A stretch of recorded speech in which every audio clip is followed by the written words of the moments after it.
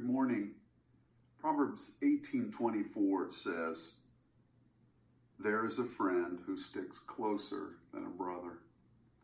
Our speaker this morning is Drew Baker.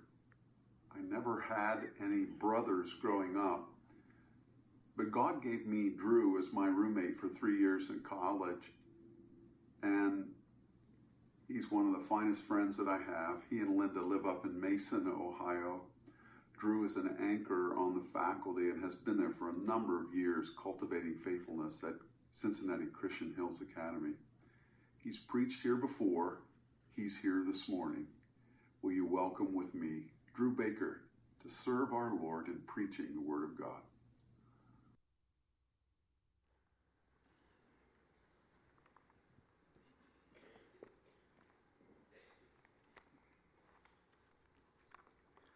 I was sitting down here, and I have a confession to make. When I first got into this preaching business, one of the things that I would do is I would sit and wait my turn. You know, I thought I'm just in a queue, I'm just in a line. Until I was at a conference, and there was a guy that spoke. His name was Richard Allen Farmer, and Richard Allen Farmer is a concert pianist who has become involved in worship and things like that, and he rebuked those of us that speak for waiting our turns and said, you need to be worshiping as this unfolds. Thank you, Jay, for allowing us to worship and for bringing us into this marvelous moment. So thank you so much, and your worship team. I think you applauded teachers once. Can we applaud the worship team for the excellence that they do?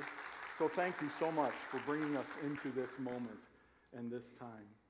As your pastor mentioned in the introduction, he and I were college roommates. We had two businesses when we were in college. The first one made no money. It just was an investment in ourselves, and I'll tell you about that in just a moment. The other one was called E&D Bike Storage, Eric and Drew Bike Storage. And my mother, who was a professor at Cedarville, she lived close to the campus, and she had a garage, and she did not use her garage. And so Eric and I went in, we kind of made a little bit more space. And what we would do is we would charge college students $5, and we would take their bikes to my mom's house, park them in the garage, and keep them there until winter has passed and spring comes. Or we would keep them until the end of the summer, and they would come at the fall and do that. So that was our one business. We made money with that. The other business that we had was more like a ministry and not really a business. And that was we would drive from Cedarville to Cincinnati Airport and pick up chapel speakers. And Dr. Dixon, his secretary, Mrs. Gidley, administrative assistant, she would send us a note through intercampus mail, and it would say, do you want to pick up, and it would list the names of the speakers. Do you want to pick up Pat Williams, who's the general manager of the 76ers at that time? Do you want to pick him up? Do you want to pick up Wendell Kempton, who was the president of ABWE? Do you want to pick up John White from Grand Rapids? Do you want to pick up Wilbur Welsh from Grand Rapids College and Seminary? Do you want to pick up George Gardner from Christian Tabernacle? And on and on. And one time, obviously, we also picked up Dr. Wiersbe several times and brought him from the airport to Cedarville. One time we're driving in the car with one of the speakers, I don't remember which one, but we're driving through all of the orange barrels that seem to populate Cincinnati. And he looked at us and he says, this is going to be a beautiful city if they ever finish it, right?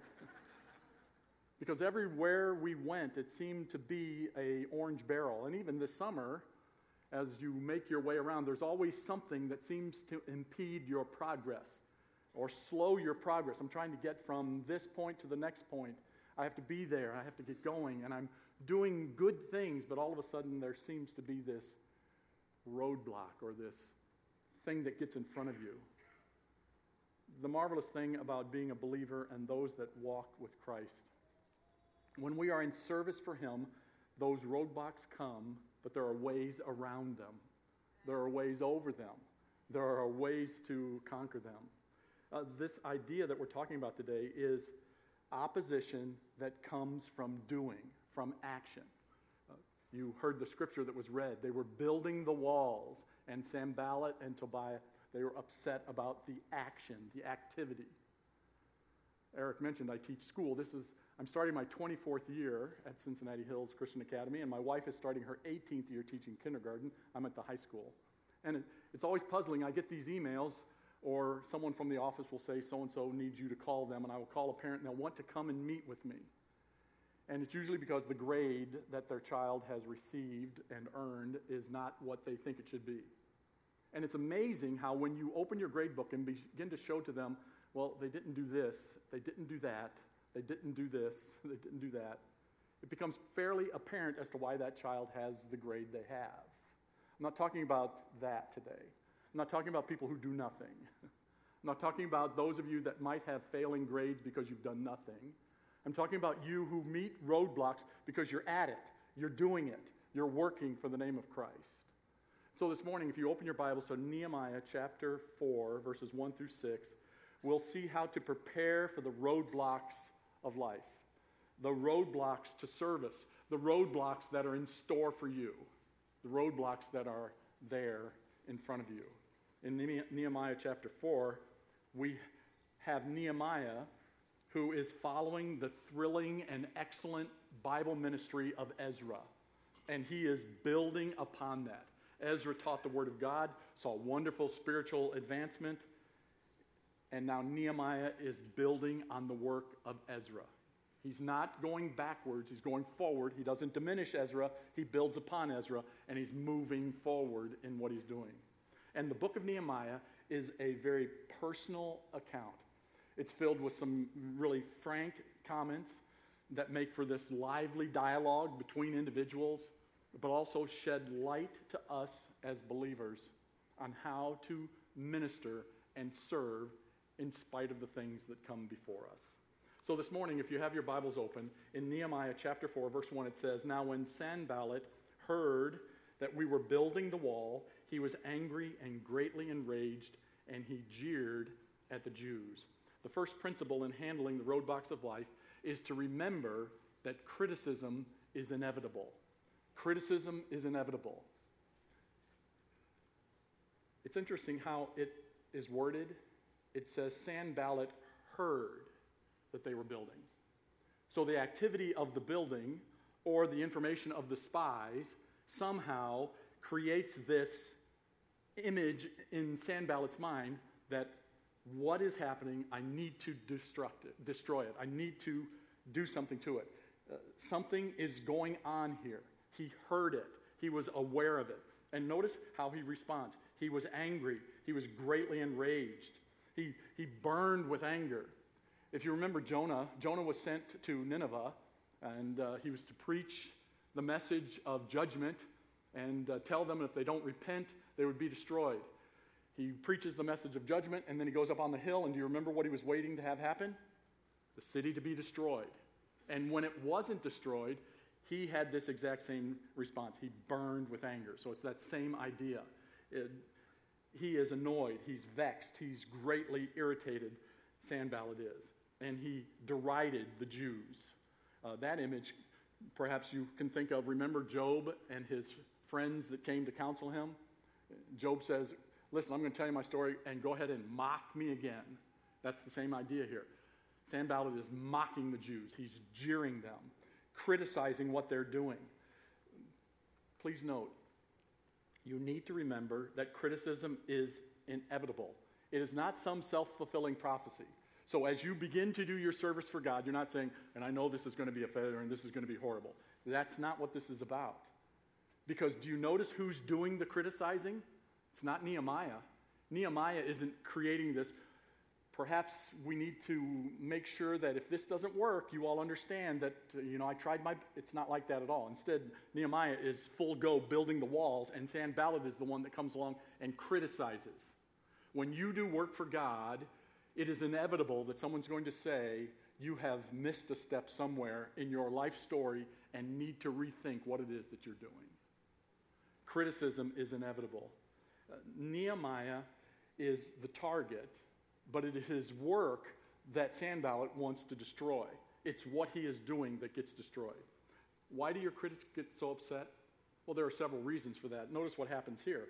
The threat to Sanballat is great here Because if Jerusalem is successful in rebuilding the walls, then what this will do is it will create another stop on the trade routes through to Samaria. And so perhaps Sanballat and his good folks will lose some of the profit that they could have had. So it's a threat to his own success. Also, if you think about why he's angry, it's a status thing. Do you remember Nehemiah was a cupbearer? He was a cupbearer in the kingdom, and he has now been commissioned by the king to go and do this project. Now, a cupbearer was an important position, but it wasn't an elevated position. Whereas then you have Sanballat, and he is a regional governor under the Persian king. And so you've got a cupbearer versus the warrior governor. And so if this Nehemiah, the cupbearer, is successful, all of a sudden it doesn't look so great for Sanballat, the warrior governor. And so the target of this criticism comes because it's a threat, because it is a loss of status perhaps for Sanballat, but also Sanballat is afraid of change. The status quo has been exile, and now that has been changed. You see, when you do work for God, something has to change.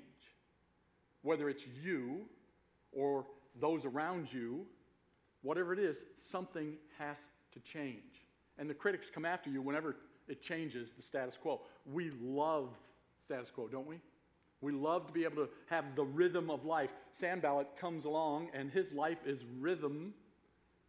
And here comes Nehemiah, and his rhythm gets interrupted, and change happens. Notice the building of the wall prompted the opposition. The ridicule escalates from saying Nehemiah's plan was a pipe dream to this extreme anger and desperation that Nehemiah may succeed. There is an intensity of criticism. Criticism is inevitable when you're serving and doing something for God. Think about in the life of Jesus. When Jesus was in Bethany at the home of Simon the leper, remember the lady that walks in with the alabaster box? Do you remember what she did with it? She did not go into the corner and sit quietly. Instead, she walked in and she broke it open and poured it over the feet of Jesus, and the smell of it permeated the whole house. And that action, do you remember the disciples' response? It should have been, praise the Lord, we agree, this guy deserves this. Instead it was, we could have sold that for a lot of money, and we could have given it to the poor, and Jesus rebuked them. Criticism comes when you do things for God. Criticism is inevitable, as we read and find here. The woman with the alabaster box was doing something sacrificial and in praise of the Lord, and she was criticized. Criticism comes when you are in action. Some of you may be sitting there and saying,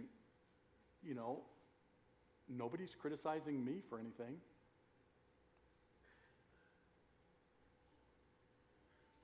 So are you concluding you're doing nothing to be criticized for? You say, well, you don't understand. Sometimes I get criticized at work. And then as we dig deeper, we find out it's because you're showing up late. It's because you're a complainer by the water cooler. It's because you are calling off all the time. That's not what we're talking about. We're talking about as a result of taking a stand and saying, I'm going to do what God wants me to do. Critics, they start coming from all angles and start to criticize what you're doing. Your pastor and I played basketball together at Cedarville. And one of the things that we had to do as a team is we would go into a room at the start of whatever game we were going to be playing. In this situation, we were playing Rio Grande College. And we would sit and we would listen to the scouting report. And the scouting report would say, okay, here's this player. And I remember this one player in particular, they said, don't guard him. Don't worry about him. He does nothing. He does nothing. He must be the school's president's son. That's why he's playing, because he does nothing. So don't worry about him. Don't even, shade off. But instead, let him go and double team in the post. That's what happens, right? If you're doing nothing, no one is paying attention. You say, well, I'm doing something, but nobody's criticizing me. So perhaps, are you the critic Perhaps you're the critic, as Sanballat shows here in verse 2 of Nehemiah chapter 4, verse 2. He said, in the presence of his brothers and the army of the Samaritans, in this very public way, Sanballat could have negotiated a peace. He could have negotiated some kind of agreement, but instead he's looking to criticize and to tear down. And that's what critics do. Are you a critic? Are you the guy that stands in the back and says, what are those feeble Jews doing? That's what Sanballat was doing. Standing in the back and jeering, calling them feeble. The word feeble means hopeless. The word feeble means the withering, the powerless. He's saying, look at these weak, frail Jews and what they're trying to do. Are you that critic? Is that why no one's criticizing you? Because you are in that spot? Or perhaps it's like Sanballat, he says, will they restore for it? Will they restore it for themselves? Do they think that with their poor resources they can rebuild the wall? And notice then he hits them kind of in their personal side. He says, will they sacrifice? It's as though Sanballat is saying, are they going to pray up the walls? Is that what's going to happen? Sometimes the reason why we are not hearing criticism is because we're the critic or we're doing nothing. Criticism is happening here. Notice what else Sanballat says. Will they finish in a day? Have they not counted the cost? Are they think they can do this in such a short time? Again, questioning their abilities, questioning their efforts, questioning what they're doing. Notice how he concludes it. He says this, will they revive the stones out of the heaps of rubbish and burned ones at that? This is an exaggeration. He's saying, are they going to use this rubble to rebuild? He says the Jews are way too optimistic. When's the last time someone criticized you for that? For being too optimistic? Criticism. It is an inevitable part of serving God. Notice what else happens in verse 3. Tobiah the Ammonite was beside him. Another regional governor of the Persian king. He's there criticizing as well. Critics love company, don't they? Critics love somebody to be with them. They love someone to stand alongside and do this. That's right. That's right. Sanballat and Tobiah are criticizing. Notice Tobiah even gets in on it. He says what? He says, yes, what they are building, if a fox goes up on it, he will break down their stone wall. This wall is so fragile that a 10 to 13 pound fox will run across it and break it down. That's what he's saying. He's truly mocking Israel, truly criticizing them, criticizing the poor workmanship, criticizing the poor planning, criticizing.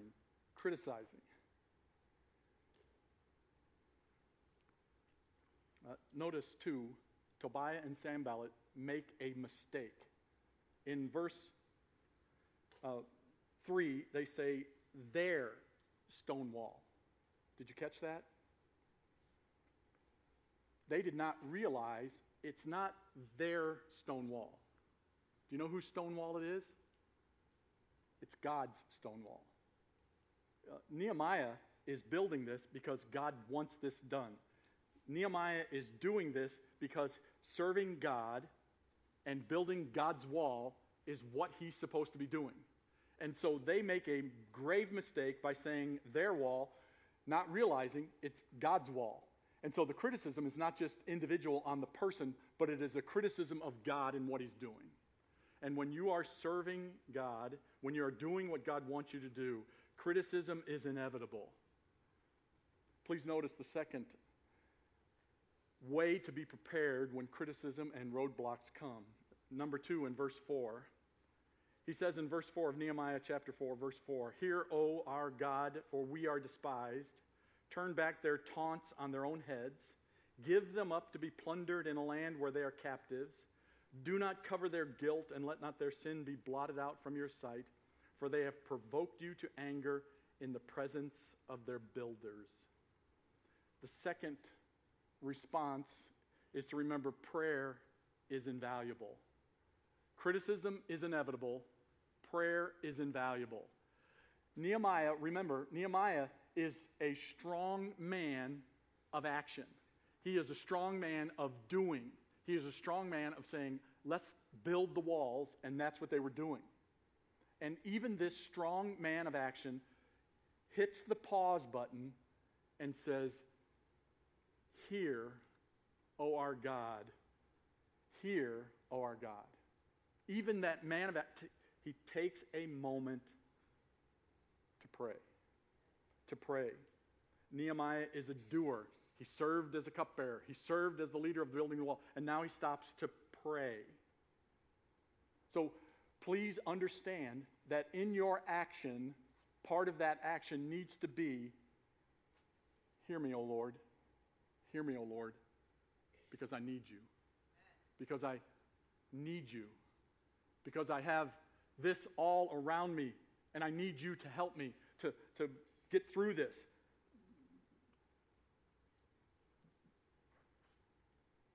Prayer right now is sometimes a neglected part of our lives, isn't it? Imagine if I would pray more than I criticize. Imagine if I spent more time in thought of what God wants and His plan instead of my plan and my purpose. That's what Nehemiah is doing. He says, he prays to God, and this is a prayer of vindication. Nehemiah is not saying me, he's saying we. He's not saying mine, he's saying yours. It's your wall, God. It's your people, God. Please, please come to our aid. Prayer is invaluable when these things happen. I am a doer, you say. I'm a man of action. I understand that. But even men of action take time to pray. And the reason they take time to pray is because they can't do everything. Think about Jesus with his interaction with Mary and Martha and Lazarus. Lazarus dies. Jesus goes. Jesus wept. Jesus goes to the tomb, and the ladies say, "Don't go. He stinks. It's been that long." And Jesus, when he goes, do you remember the sequence? He says to the men, "Roll the stone away." Wait a minute. Jesus could have done this, right? To roll the stone away. But he lets us do what we can do. You can roll the stone away. And then what does Jesus do? He says, "Lazarus, come forth." How many of us can do that? None of us. That's what Jesus can do.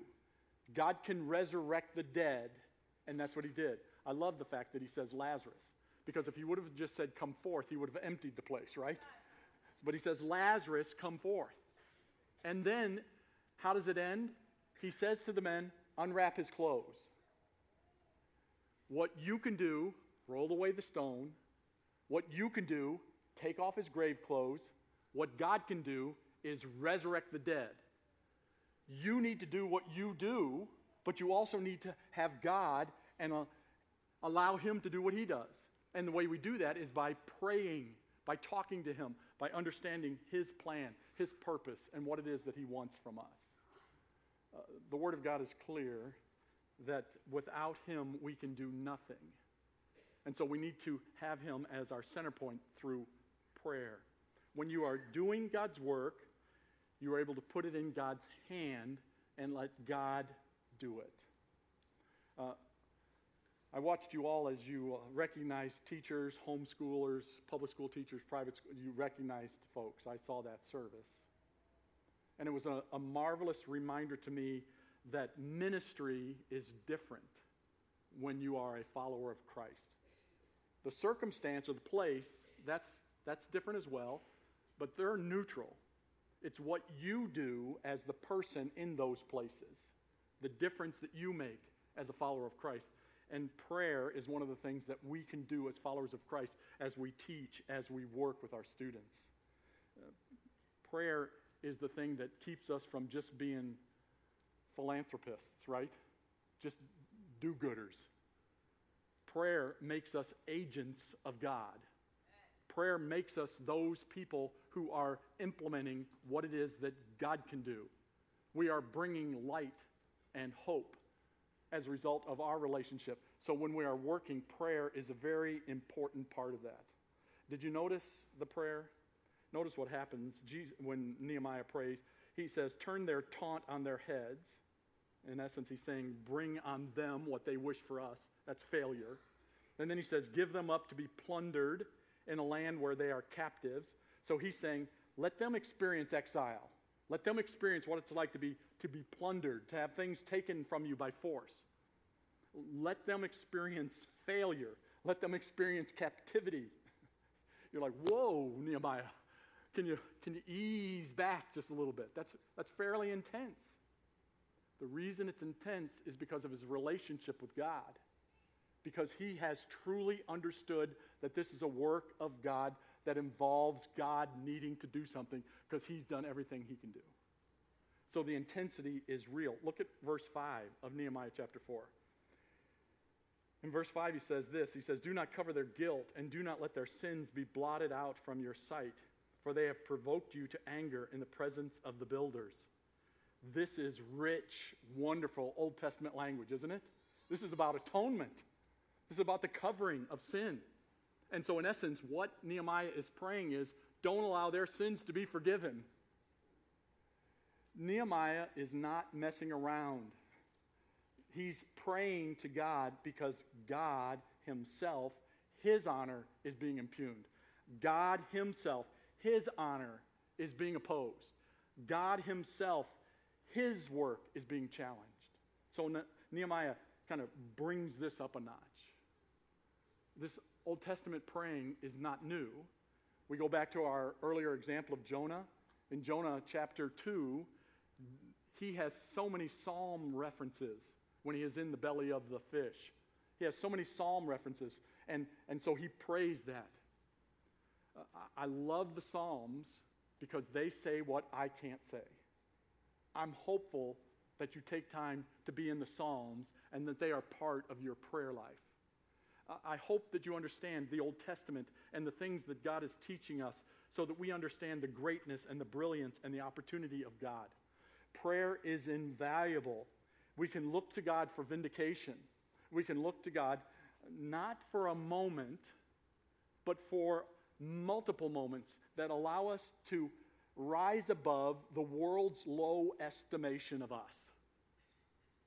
When we are clinging to and seeing our God, what is being said gets farther and farther away from us. I've been in Christian education for 24 years, like I said earlier, so as you know, I'm a very wealthy man because of that. I was lectured very sternly by a relative, you need to get out of that business because you're not going to make any money. That was 25 years ago when I was thinking of doing this. And I still remember that lecture. My mother, who has been a lifetime teacher, she not only taught elementary school, but she also taught at Cedarville College. My mother said to me, she said, it will never be about the money. There are days when I wish it were, but I got to tell you, I understand that. That's what prayer does. It changes it. For example, there was a student in my class, and one of the questions on the test was, what important event happened in 1066? And that's the Battle of Hastings. Well, this student wrote Mr. Baker's birthday. On Sunday, I hugged that same student, and I said, thank you so much for your service to the Lord in this church that we attend together. I also had the experience of coaching youth football, 3rd, 4th, 5th, 6th grade. My son, I coached him, and there was one young man, and that's one of the reasons I don't coach anymore. I mean, this guy drove me crazy. I mean, he was into everything. You name whatever you name kids do, he did wrong. I was in UDF. I was getting something to drink, and as I came through the aisle, I ran into this guy's dad. I said, hey, how's it going? I said, how's your son? He said, well, you know that he had some rough spots. He said, but now he's married and he's working and he's serving the Lord in this area. That's why we teach. That's why we serve the Lord. Doesn't happen often, doesn't happen a lot in this world, but in the next, we'll hear from him. The reason we pray, the reason we do what we do in service for the Lord is so that we can experience his rewards. The roadblocks are overcome when we realize that criticism is inevitable, prayer is invaluable, and verse 6, it says this, so we built the wall, and all the wall was joined together to half its height, for the people had a mind to work. The third way to overcome the roadblocks is when we realize that persistence is imperative. Persistence is imperative. So criticism is inevitable, prayer is invaluable, persistence is imperative. The work went on in spite of the insults. The words of Sanballat stung. They hurt. But they produced not one quiver of indecision from Nehemiah and the Jews. Instead, they worked on. They produced and did what they were supposed to do. They did not mope over the difficulties. They did not find fault with each other. They did not form a gossip group or a committee to look into the problems. Instead, they concentrated on doing what God had called them to do. There was no victim shaming or victim owning. I'm a victim. I can't do this. Look at what Sanballat's doing to me. I am a victim. My wife and I had the privilege of traveling with a group of teachers from our school to Israel. And when we were in Israel, we met two different men in ministry. And both of those men, in their talks about being Jews and about following Christ, said, we have decided not to be victims. And that's what is happening here. Nehemiah and the Jews said, we will not be victims. Poor us. No, they don't do that. Instead, they work. They do. 1 Corinthians 15:10 says this, but by the grace of God I am what I am, and his grace toward me was not in vain. On the contrary, I worked harder than any of them, though it was not I, but the grace of God that is with me. The people had a mind to work. Not to give too much credit to Nehemiah, but one of the reasons they had a mind to work is because Nehemiah was in this. He wasn't going anywhere. I learned a lesson the first time I came here to speak. The first time I came here to speak, I didn't say anything about your pastor. So the second time I came and spoke, I said something about your pastor, and a couple of people were like, that's we like that. We like that. So can I tell you another Pastor Eric Mount story? Like I said, Eric and I were roommates, and we did everything together. We played basketball. We hung out. We were always together. And when we would travel to games, we would eat together. Of course, the other players were around too, but we were always together. First time we traveled to Malone, they had an All-American named Tom Volarich. And we were traveling, and I don't think they have these anymore, but do you remember Ponderosa? Yeah. Ponderosa restaurants? That was like Coach Callan's go-to place. So we would go there, and I remember they had like the salad bar, and this was my first time traveling with the team, and I got the steak and the right everything, and then all of a sudden I see Eric, and he's at the salad bar, and he's spearing onions and putting them in his salad. And I'm not talking like onion bits. I'm talking rings of onions, and he's piling them into his salad. I don't know about you, but I before a game and all, I just can't imagine eating onions. And so we sat down, and Eric is cutting into his salad, and he begins to eat it. And I said, onions? Really? Before a game? And he goes, Bake, I'm going to get right up in Volarich's face, and I'm going to breathe on him, and he is not going to be able to do this. And it was that kind of relentless energy that he brought with everything that he did. And that night, Tom Volarich not only suffered the fate of us on top of him physically, but also odorously. But that's the kind of relentlessness that inspires others, right? And that's what Nehemiah has. He has this relentlessness. And as a result, the people had a mind to work. The enemies appear small and shrill when dwarfed by what it is that God wants you to do. Unity, faith, energy to do the work. All of a sudden, we don't hear the critics like we did because we're at the work. We are doing our jobs. We are playing purposefully at what it is that God wants us to do. It is inevitable that you will be criticized. Prayer is invaluable to get you through it, and it is your persistence that is imperative. Do not stop the work. I was walking through the halls at school on Tuesday, and one of my students from last year was standing there like this with her foot. And as I got closer, I saw that blood was coming out of her heel. And I said, "Oh, Alex," I said, "what happened?" And she said, "I got spiked in the soccer game, and so it's now bleeding again." And I said to her, I said, "Well, you know how you can keep from getting spiked in the game?" And she looked at me, and I said, "You could sit on the bench all the time." And she looked at me, and she goes, "There's no way I'm sitting on the bench ever again." She says, "I'm a starter, and I'm going to keep starting." That's the attitude, isn't it? Get off the sidelines, friends. Get into the work and the ministry that God has called us to do. You say, "Well, I just don't know what it is that I can do." I can tell you this. You can look to Jesus Christ. I mean, think about Jesus and what he did for us. Jesus, who experienced the inevitable criticism. Who is he? Eating with publicans and sinners? Who is he? Meeting with Zacchaeus? Who is he? Criticized for his ministry. And think about, what did Jesus do? How many times do we hear about him getting up early in the morning to pray? How many times do we hear about Jesus, who understands that prayer was inevitable? If Jesus needs prayer, how much more do I need to pray? And please notice as well, his persistence. His persistence.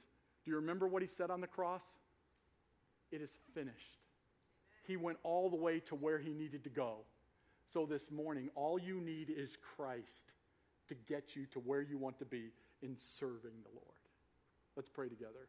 Father, thank you for the marvelous gift of your word. And we ask that we would be able to engage our hearts and our minds in service for you. We love you, Lord, and we ask that you would point us with your word to your Son so we understand that Christ is who we need. And we'll thank you for it in Jesus' name. Amen. Let's stand together.